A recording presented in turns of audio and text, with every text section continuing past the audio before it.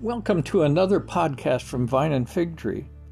And we are looking at what does God want of this particular hour in 2021 with all of the things that are swirling around our country and even around the world.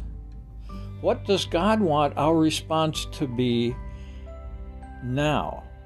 What is He telling us by looking into Scripture, what He expects of us in order for us to be successful in His kingdom? And success isn't built on how much we have or how much money in the bank. It is built on the approval of our Heavenly Father. And in the name of Jesus, let's look at two men that show us the different perspectives of facing the days ahead. Now, the one man is Noah. And I don't want to talk to you at length about Noah and how long it took him to build the ark. Many people assume since Noah was 500 years old when God says that he had Shem and then Ham and then Japheth, and then the waters of the flood come 100 years later, that it took him 100 years to build the boat. But that's not accurate, because when God tells Noah to build the boat, He tells him to take your wife, your sons' wives, and your sons with you onto the boat, which means that between the time that Noah was 500 years old, he had to have 3 children born to him. That's the way the Scripture is writing in this genealogy. And they had to grow to manhood, and then they had to find wives, and that wasn't a couple of days after 500. That was sometimes, and my guess, and it is just a guess, was it took them 30 to 40 years for those 3 to grow up and find wives. And by the way, they didn't have any children until after they left the ark. All right, now, God said that Noah did according to all that God commanded him, so he did. That is, he prepared and built the ark. And he made it with the specific wood that God said, covered it with the pitch that God said, and made it 3 decks high. And he said he was going to bring all these animals on board, and they had to be prepared for that.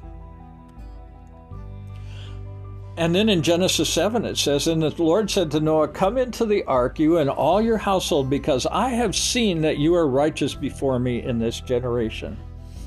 And brothers and sisters, that is a strong key to where we belong in this generation, which is as in the days of Noah. I have seen that you are righteous before me. We need to be righteous. We need to be holy. We need to be focusing on God in this generation.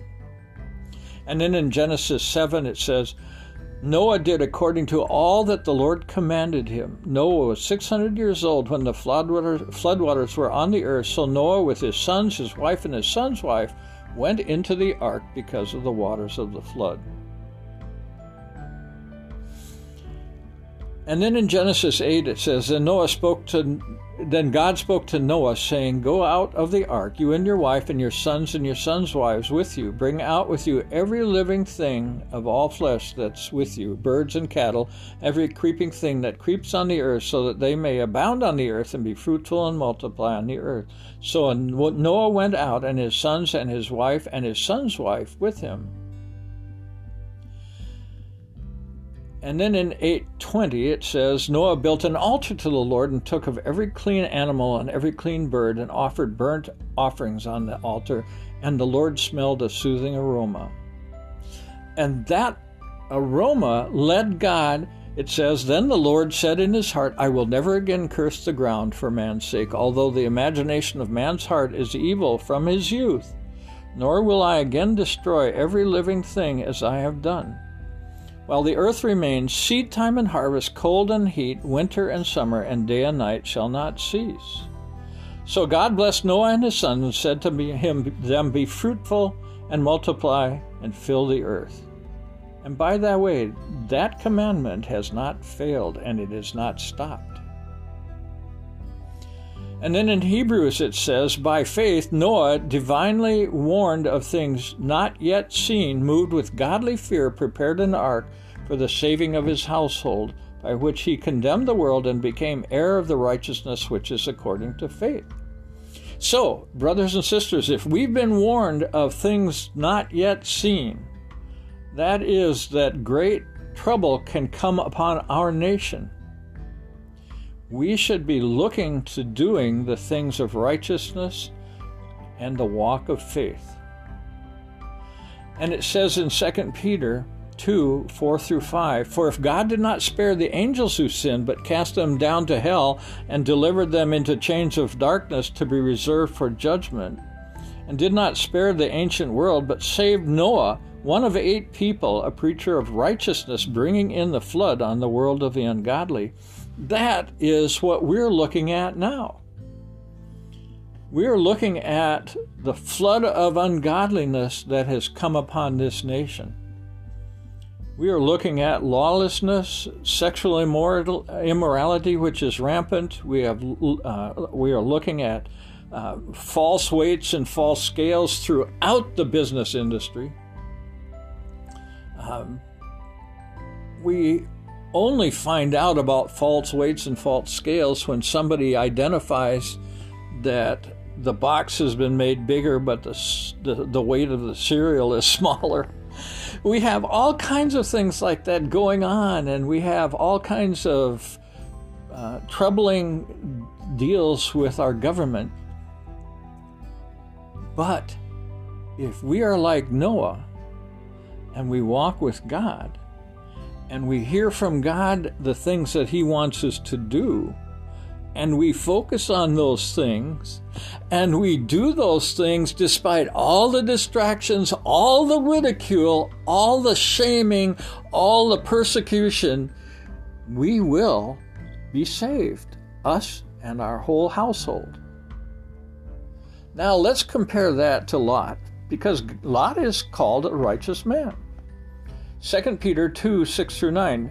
And turning the cities of Sodom and Gomorrah into ashes, condemned them to destruction, making them an example to those who afterward would live ungodly, and delivered righteous Lot, who was oppressed by the filthy conduct of the wicked. For that righteous man, dwelling among them, tormented his righteous soul from day to day by seeing and hearing their lawless deeds. Then the Lord knows how to deliver the godly out of temptations and to reserve the unjust under punishment for the day of judgment.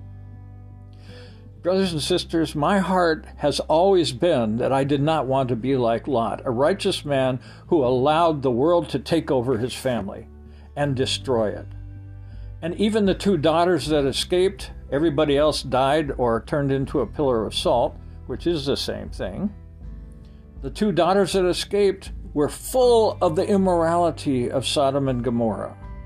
And they had immoral relations with their father, not understanding that Lot didn't need to have them for offspring.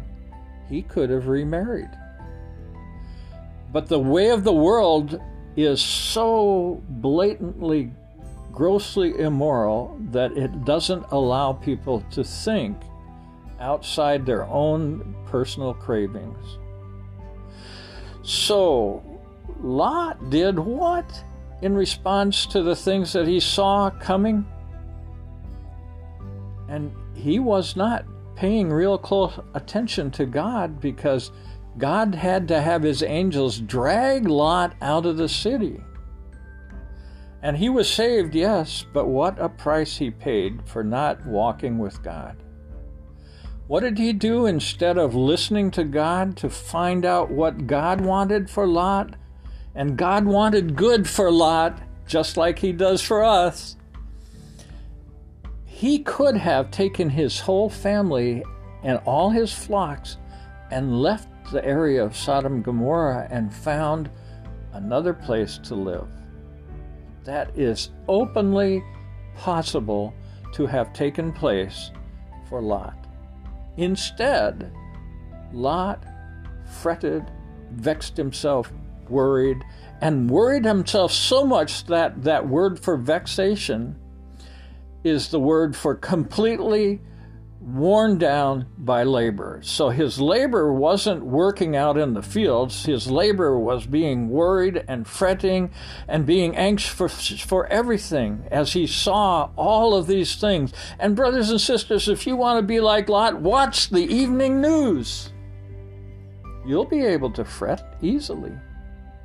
But if you want to be like Noah, watch the hand of God, and he will lead you and us and our whole households through the destructive things that will be coming upon the age to that glorious place where we are without spot or wrinkle, fit for the kingdom of God.